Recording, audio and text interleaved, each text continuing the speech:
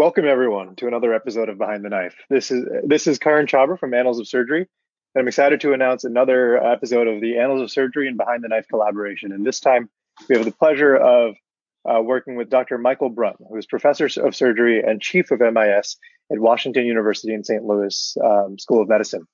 He's here to discuss with us a new set of guidelines that recently came out and are being published simultaneously in Annals of Surgery and Surgical Endoscopy. These guidelines are the Safe Cholecystectomy Multi-Society Practice Guideline and State-of-the-Art Consensus Conference on Prevention of Bile Duct Injury During Cholecystectomy. And so he's here with us to talk about what they've found in that consensus conference and how we can make sure that we're performing laparoscopic cholecystectomy safely. And we're going to do a little bit of a different format this time around. We're going to do this in an oral boards format, and so that we can give you, our listeners, safe oral boards friendly answers that you can use in your own examinations to talk about laparoscopic cholecystectomy as we discuss these new guidelines and how to safely perform cholecystectomy in your everyday practice. So we're happy to have Dr. Brunt here. Thank you for joining us. So I'll get us started. Dr. Brunt, thanks for joining us. We have a 45-year-old woman who presents to the ER with acute right upper quadrant pain and nausea. She's had 48 hours of pain, nausea, non-bloody and non-bilious emesis times 3, and a subjective fever. Her vitals are as follows. She has a temperature of 101.8, a heart rate of 100, a respiratory rate of 15, and a blood pressure of 120 over 80. She's tender in the right upper quadrant. On her labs, she's got a white count of 14,000 and bilirubin and lipase within normal limits. And on imaging, she has an ultrasound showing a 5mm gallbladder wall with pericholecystic fluid. So Dr. Brunt, what do you do next? So, well, first of all, thank you very much for having me here today. Given the constellation of symptoms in this patient with right upper quadrant pain, fever, she's tender in the right upper quadrant, has an elevated white blood cell count, I would be very concerned about the possibility of, or the likelihood that she has acute cholecystitis. So I would want to know what the rest of the liver function tests are. The normal bilirubin doesn't exclude the possibility that this patient could have a bile duct stone, which can present with similar features. And in fact, the abnormality that occurs first when somebody acutely obstructs their bile duct is there's an elevation in the transaminase enzymes. So it would be very important to know what the transaminases are, as well as the alkaline phosphatase. The other thing that's not mentioned on the imaging in this patient is whether there's gallstones or not, because the most common cause of acute cholecystitis is a stone obstructing the cystic duct. Besides the wall thickness and pericholecystic fluid, you may see a tender gallbladder. You may see a distended gallbladder. Sometimes they'll see a stone impacted in the neck of the gallbladder. And oftentimes we'll describe a sonographic Murphy's, where when they press with the ultrasound probe over the gallbladder, it's locally tender there. So I would like that additional information on this patient before proceeding further. Yeah, well, in this patient, her transaminases and her alkaline phosphatase are all within normal limits, and her gallbladder ultrasound does show multiple small echogenic stones in the gallbladder with the sonographic Murphy's side. Yeah. So this sounds like acute cholecystitis, and I don't think any other imaging is indicated in this patient. The patient should have an IV placed with IV fluids, made NPO, and I would start her on intravenous antibiotics. You could give ciproflagyl or ertapenem, anything like that would be appropriate. And the other information I would like to know is whether this patient has any comorbidities or not. She's 45 years old, so it's important to make sure that she's not pregnant. So I would want a pregnancy test and urinalysis. The patient's pregnancy test is negative. She does have a history of asthma and hypertension, and her urinalysis was unremarkable. So she has acute cholecystitis. This would be consistent with grade 1 acute cholecystitis according to the Tokyo guidelines. This was a topic that was addressed by the consensus conference. And the question was, should immediate cholecystectomy be performed within 72 hours onset of symptoms versus delayed? And the recommendation from the consensus, and this is based on considerable literature on this subject, is that for patients with mild acute cholecystitis, which is a patient appears to have, that laparoscopic cholecystectomy should be performed within 72 hours of symptom onset. So this doesn't mean that the patient needs to be taken emergently to the operating room the moment that she comes in. If this patient presented in the evening or middle of the night, I would put her on the antibiotics and IV fluids, make her MPO, and schedule her for the operating room the next day. This is actually a favorable time to do it. Oftentimes the inflammation is at the edematous phase, and it's much easier to do a cholecystectomy in somebody at this stage than a few days down the road. This approach also results in a shorter length of hospital stay and a reduction in overall cost because the patient's in and out of the hospital much quicker. The other thing that I would do at the time of operation in this patient is a cholangiogram. And one of the other recommendations on the consensus conference is that we suggest performing intraoperative cholangiography or other means of imaging the biliary tree in patients with acute cholecystitis who are undergoing cholecystectomy. And that's based on a number of studies from the literature. Thank you for that. Now, if we were to change the scenario a little bit, and if the patient had had 4 days of symptoms, how would your treatment plan change? Well, that's a really good question. And I think for patients with symptoms longer than 3 days, you really need to individualize the approach. The reason for the concern, once you get beyond that 72-hour time frame, is that the nature and degree of the inflammation can become less favorable for cholecystectomy. And that's because there's not only increased tissue swelling, but also increased vascularity. And even further down the road, it can become somewhat fibrotic. So one of the recommendations that came out from the consensus guideline is that we really should classify the timing of surgery somewhat differently around acute cholecystitis. So, and we've recommended 4 phases. Phase 1 is onset of symptoms to 72 hours. Phase 2 would be 72 hours to 10 days. Inflammation is less favorable, but you can do it depending on the circumstances. Phase 3 would be 10 days to 6 weeks. The conditions are very much less favorable for cholecystectomy during that time frame because of both acute and chronic inflammation. And then phase 4 is 6 weeks or later, when the inflammation and conditions again should become more favorable for cholecystectomy. So this patient falls into the phase 2, 72 hours to 10 days. 4 days is earlier in that process. I think you have to look at, again, the ultrasound. What does the gallbladder look like? What's the overall health of the patient? If this is a relatively young patient and the ultrasound only shows a 5 millimeter thick gallbladder wall, and there are no other concerning aspects to it, then I think probably most surgeons would proceed with cholecystectomy at that time frame rather than treating them conservatively and delaying surgery. So I think you can certainly do it at that stage, but recognize that it may be a more difficult procedure potentially, and be prepared to alter the approach if you get in and that's what you find. Just to jump in there, so what are the patients that in your practice you would strain a little bit off of the oral board, mock oral board scenario, but I think that's okay to go off on a few tangents here and there. What are the patients that you in your practice you would delay and do an interval cholecystectomy? What kind of things on imaging and what kind of patient characteristics are the ones that you would recommend that for? These would be patients that have a lot more older age, multiple medical comorbidities, who are higher risk for surgery, who have a markedly elevated white count. The number that's been generally considered is over 18,000. Palpable gallbladder on exam, well, that can often be difficult to ascertain because of the tenderness, and a markedly thickened gallbladder wall, like 8 to 10 millimeter thickness. So those would be conditions in which delaying surgery would be preferable. And you can manage those patients with antibiotics. Some of them will get better.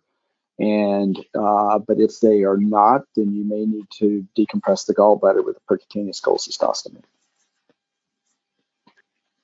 To elaborate on that a little bit. Oh, sorry, go ahead. Is there any? So we'll see a lot of these people coming in and come to the ER and get CT scans as their initial imaging modality. Is there anything on imaging that portends a more difficult case? Any findings on that CT scan that might give you a clue that maybe this might be somebody that's better off taken care of down the road? Yeah, the question is a really good one about the CT scan, because you're exactly right. It's very common patients come in with pain. It may be undifferentiated, and they get a CT scan as an initial imaging test. And it's easier to get a CT scan in the emergency room than it is to get an ultrasound. So the findings are similar on CT, but you may see changes that are concerning for gangrenous gallbladder or even a loculated abscess of the gallbladder. Or emphysematous cholecystitis. In those situations, I would be inclined to proceed quickly to a percutaneous cholecystostomy, assuming that it appears the conditions aren't favorable for cholecystectomy. You can make the argument for emphysematous or gangrenous cholecystitis to go straight to the operating room, but I think you have to individualize the patient and how they're doing and their risk factors for surgery before making that decision. But they're markedly thickened gallbladder wall, a lot of pericholecystic fluid, really high white count, older age of the patient. Those are all indicators for managing this conservatively, and those conditions would likely require early percutaneous cholecystostomy and drainage. And the vast majority of those patients get better. To elaborate a little bit, when you say the phases of inflammation and the duration of symptoms, are we referring to constant right upper quadrant pain like acute cholecystitis, or are you also referring to some a few days maybe with biliary colic? Like, what goes into that calculation? And then my second question is there any benefit, say you have decided to proceed with surgery, but the patient's had symptoms for 3, 4, 5 days. Are there any indications or benefit to cooling the gallbladder off with antibiotics and then operating within the same admission? So to address the first question, oftentimes in the studies that are reported, it's from hospital admission to surgery, but really it should be from onset of symptoms to surgery. Now, sometimes it can be difficult to differentiate a patient that's having accelerated biliary colic and having frequent attacks versus somebody who's had continuous symptoms. So really, for acute cholecystitis, these are symptoms that from the time of onset, and they have not abated at all, as opposed to having moderate symptoms one day, being okay for a day or two, another attack, having 4 or 5 of these in a week. So really, the ones that are most unfavorable are who've had symptoms that have persisted for several days in a row. So you really have to look at the time from the onset of symptoms until their presentation. The second question was what? Remind me. Second question was, is there any benefit to cooling off a patient with antibiotics when you do intend to operate? You're not going down the cholecystostomy pathway. So the group that would probably benefit from antibiotics and delaying surgery are those that are several days into it, 6 to 7 days in. They're not in such condition that they require urgent surgery. And those are the patients that I would try to settle down with antibiotics and then bring them back in 6 or 8 weeks and take their gallbladder out then. It's important to recognize, however, that some of those patients will have a recurrent symptoms and represent before that 6 to 8 week time frame is up.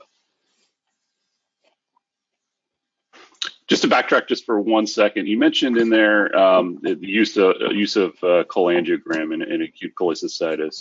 So would you mind expanding a little bit on the evidence that you mentioned on indications for cholangiogram? So one of the questions that was addressed at the consensus conference was the role of intraoperative cholangiography and reducing biliary injury. The consensus conference really focused on bile duct injury and not other variables. And there's a lot of data that's out there. It's not all very high quality data. A lot of it's administrative data based on coding. And so the recommendations that came out were for patients with acute cholecystitis or a history of acute cholecystitis that we suggest the liberal use of cholangiography during laparoscopic cholecystectomy to mitigate the risk of bile duct injury. Now, this is based largely on a prospective study of a national database registry from Sweden called GALRIX that captures 90 to 95% of all cholecystectomies in that country. And they showed that patients with acute cholecystitis who had intraoperative cholangiography had a significantly lower risk of bile duct injury than those who did not. So there is evidence on that favor. The other aspect of acute cholecystitis, oftentimes the inflammation makes the operation more difficult. And so cholangiography can help in sorting out the biliary anatomy.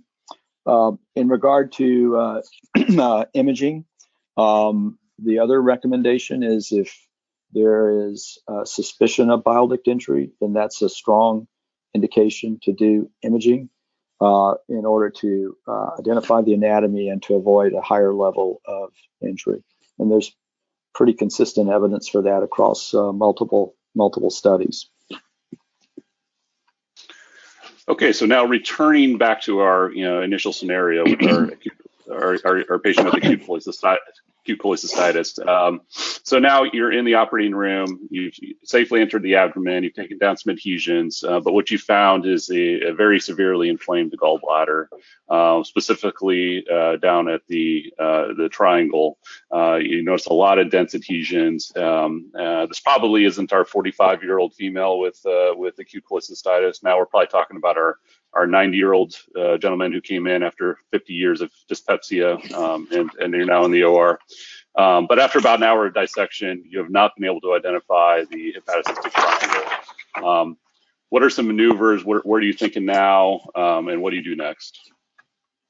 Well, one of the first things I do, or that you should consider when you get in and are dealing with a distended, acutely inflamed gallbladder, is to decompress the gallbladder as the first step with some type of needle suction aspiration device.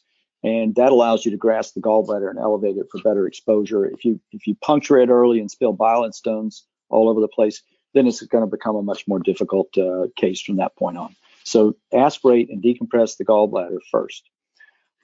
If you get in there and you've got an omental pack, you can only get to the top of the gallbladder. It's an absolute mess. It's totally socked in. You can't get anywhere. Then it's time to alter the approach and do what's called the bailout maneuver. And what I would do under those circumstances is I would put a surgical tube in the gallbladder. You can use a Foley catheter or something else in the fundus of the gallbladder, decompress the gallbladder and get out. And you can come back and deal with that gallbladder on a later day. The more common scenario is what you described. So you can expose the gallbladder, but you get to the hepatocystic triangle and it's just really markedly inflamed and maybe even fibrotic, and you can't safely dissect things out. That is a compelling indication for one of the various bailout maneuvers. If you feel like you can see the anatomy enough, you could do imaging, you could do intraoperative ultrasound, you could do a cholangiogram, sometimes through the neck of the gallbladder, but if the cystic duct's occluded, you're not going to see the bile duct system. So this is where a bailout approach becomes, I think, an important alteration in the approach to avoid biliary injury. The various bailout options include converting to open surgery, doing a subtotal cholecystectomy, or doing a top-down approach. This was addressed in the consensus conference. There have been, with a top-down approach, there have been cases of extreme combined vascular biliary injuries. And so we've not recommended that. Subtotal cholecystectomy is probably the best surgical option. And it can be done either as a fenestrating or a reconstituting subtotal. We prefer the fenestrating because it leaves the neck of the gallbladder open. So you open the gallbladder neck above the hepatocystic triangle. You remove all stones. You take off the front and the back and the sides of the gallbladder wall. If you can see the cystic duct, you can do a cholangiogram through it. If you see the cystic duct, you can oversew it. You should always leave a drain in. So the recommendation is when you cannot get the critical view and define the anatomy, that you consider subtotal cholecystectomy over a total cholecystectomy. Now, this can be done either laparoscopic or open, depending on your preference. The traditional answer to a case like this would be that I convert to open operation. But the challenge with that is for surgeons who trained in the last 10 years or so, they have very little experience with a difficult open cholecystectomy and are probably much more comfortable doing things laparoscopically. So a laparoscopic subtotal cholecystectomy is, we think, the safest bailout under these. Excellent. Yeah, that's. I think I probably fall under one of those surgeons that has a lot more laparoscopic experience than he does with open gallbladders. And what I found is, if you're not getting a good view and the anatomy is difficult laparoscopically, you're probably not going to get a good view, and it's going to be difficult open as well. Yeah.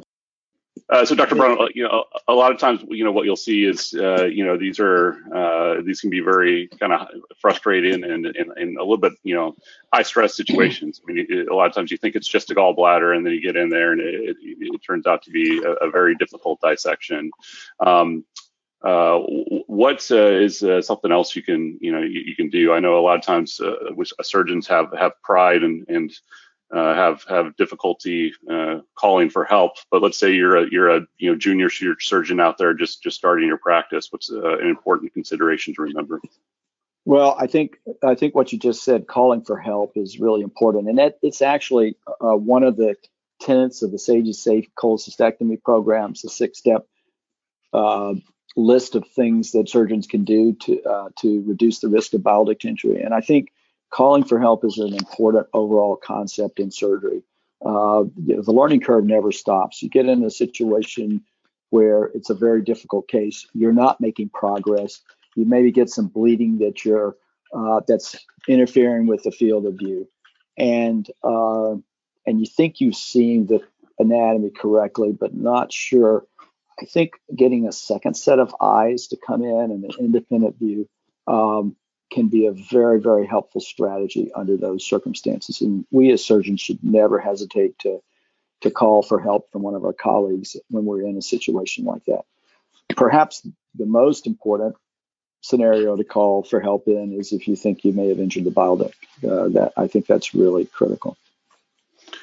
Now, I know you discussed in the guidelines a little bit, and I'm not sure. I don't think you guys were able to reach a consensus on this, but we've often talked about it a lot in our practices. Should we be, especially in these difficult cases, should we be taking pictures of that critical view, and should that become part of the record? And what are your thoughts on that? This is a very controversial area. Is how to document the critical view. Most surgeons don't mention it in the operative note dictation, and it's been shown that the operative dictations don't very frequently correlate with the actual achievement of the critical view. So the best way to document it would be to take photographs or a short video clip. Perhaps the more and I think the reason that that's of value is because if you're going to take a picture, you're going to probably do a little bit better dissection and make sure you've achieved all three of those elements before you clip and cut.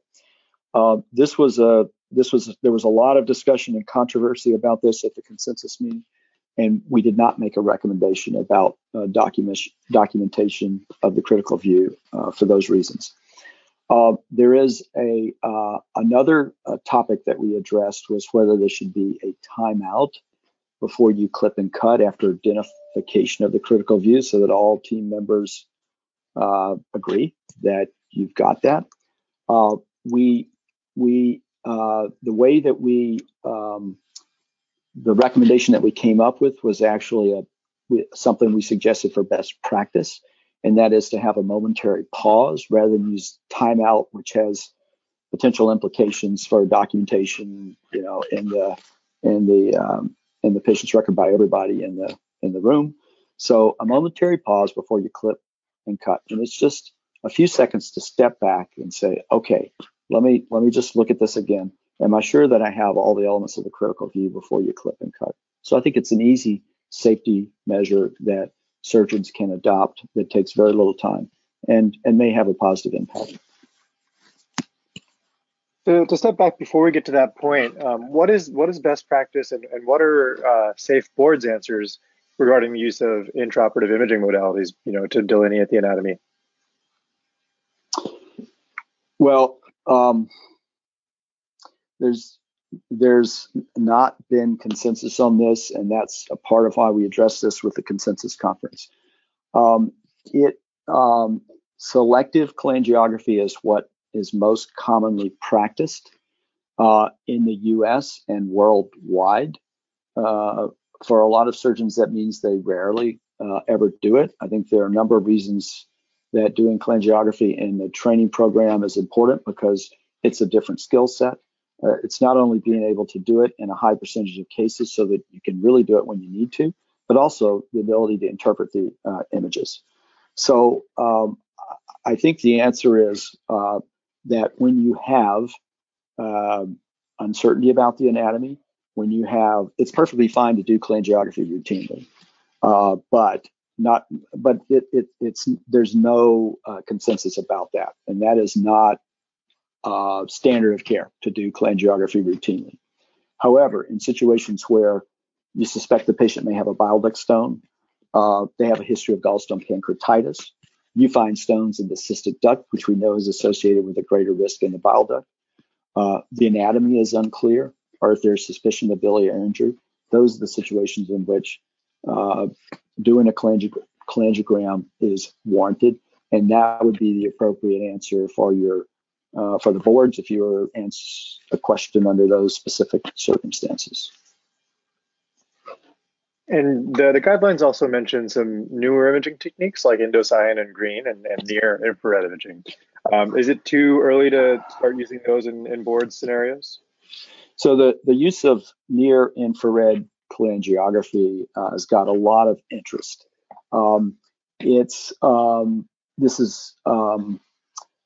There's one prospective randomized trial that's come out on this topic that shows some superiority in regards to identification of various structures at different time points in the operation when compared to white light alone. There's really no data compared to intraoperative cholangiography. The value of the near infrared can be in some of these difficult cases. And so you can actually map the biliary anatomy frequently throughout the operation, whereas cholangiography is a one-time event. And you have to do it after you've done most of the dissection. So near infrared can allow you to map where the biliary tree is intermittently. It is not standard of care. It is not universally available. It requires proprietary imaging. The ICG is widely available, but you have to have a special upgraded imaging system in order to be able to utilize it in the operating room. So, you should give the ICG at least 30, 45 minutes before the operation. So, if you know you're going to have a difficult case and you have near infrared and ICG available, then I think it's very reasonable to use it under those circumstances, and it can be helpful as an adjunct to conventional safe dissection techniques and even the use of IOC. Excellent. Well, to get back into character and to get back to our case, we're back in the operating room now. We perform an IOC, and we notice leakage of contrast from what appears to be the common bile duct. So what's best practice, and what do we do next? Well, the first thing to do is to step back and take a deep breath. Your pulse rate goes up a little bit when that happens. And so the thing you control is your breathing. So take some deep breaths and slowly think through this for a little bit. The more common scenario probably is you're seeing bile leaking into the field. Bile leaking on the cholangiogram oftentimes is coming back out the cystic duct. So if you see it on the imaging, you need to determine, is this just leaking back out the cystic duct where I went in, or is it truly leaking from the bile duct? As I said, more commonly the scenarios you see bile leaking in the field, and you don't want to leave the you don't want to you should not just press on with a cholecystectomy when there's ongoing bile leakage. You need to try to sort that out. Is it coming from the gallbladder, or is it coming from the bile duct? If you haven't done it, you should do a cholangiogram to try to visualize what the anatomy is. If you find that there is bile leaking from a tangential injury and it's a relatively small percentage of the bile duct, less than 50% certainly, then you can repair that primarily and leave a drain. The more common scenario that happens, you do the cholangiogram and you only see contrast going distally. And you don't want to leave the operating room with that because, or you don't want to proceed with the cholecystectomy with that, because that may mean that the bile duct has been clipped and or even divided already. And you want to avoid excision of a bigger portion of the bile duct and risk of injury to vessels in the porta hepatis, such as the right hepatic artery, or creating an injury that goes up to the confluence. So you've got to see the proximal bile duct. And if you can't, there are various things you can do with the catheter. You can pull it back a little bit, reshoot, even put the patient in Trendelenburg. If you can't see the proximal duct, you have to presume that there's a major biliary injury. That is an important scenario in which to call for help. And if there's not an HPB surgeon available with expertise in biliary reconstruction, then the best thing to do is to put in a drain and to send that patient to a center where there's expertise in biliary reconstruction. This is one of the strong recommendations that came out from the consensus conference. When a bile duct injury has occurred or highly suspected, that we recommend the patient be promptly referred to a surgeon with experience in management and availability of a multi-specialty team in managing biliary injuries. Okay. The other aspect of that is if you've created an injury, then you're very emotionally invested in it. It's hard to think clearly, and so the default of converting to open to sort it out may make subsequent biliary reconstruction more difficult and may even extend the injury. So that should be one other thing I should say about that. Let me say this. The one exception is if there's associated major bleeding, then that one should, if there's a major injury to the right hepatic artery, which would be the most common, it would be best to repair that injury. Ligation of the right hepatic artery can be associated with the ischemia to the right lobe of the liver, and also the bile ducts, and so that should be avoided. Every effort should be made to repair that injury and to get the appropriate specialist involved, if possible, in order to help you with that reconstruction. That's a good point. If we don't mind, we can, if we just as last thing, we can dive into that a little bit. I think it's a very important discussion to have. Is during laparoscopic cholecystectomy, if laparoscopically you encounter major arterial bleeding, the reflex of a lot of people is to start placing clips. So what are some maneuvers and some techniques that you can try laparoscopically to control that, and what is the kind of the next step as far as converting to open? How do you deal with that major bleeding during laparoscopic cholecystectomy? If you encounter major arterial bleeding during a laparoscopic cholecystectomy, the first maneuver is to try and tamponade that bleeding site.